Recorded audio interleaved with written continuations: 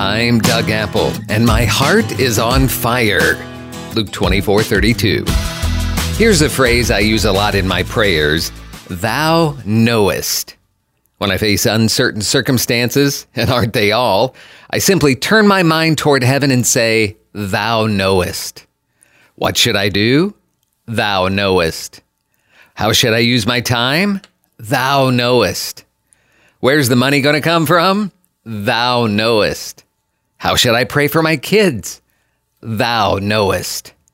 It's my way of expressing my serious lack of knowledge to the Lord, submitting to Him, and running toward Him, in whom are hidden all the treasures of wisdom and knowledge.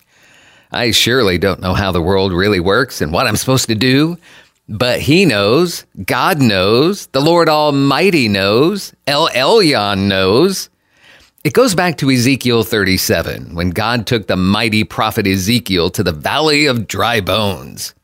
Imagine the quiet, the wind, the solitude, the arid land. God says to His prophet, "Can these bones live?" And here's where my phrase, "Thou knowest," comes from, because that's exactly what Ezekiel says to God in this divine moment. Ezekiel doesn't try to guess or take a random stab or even make light of it.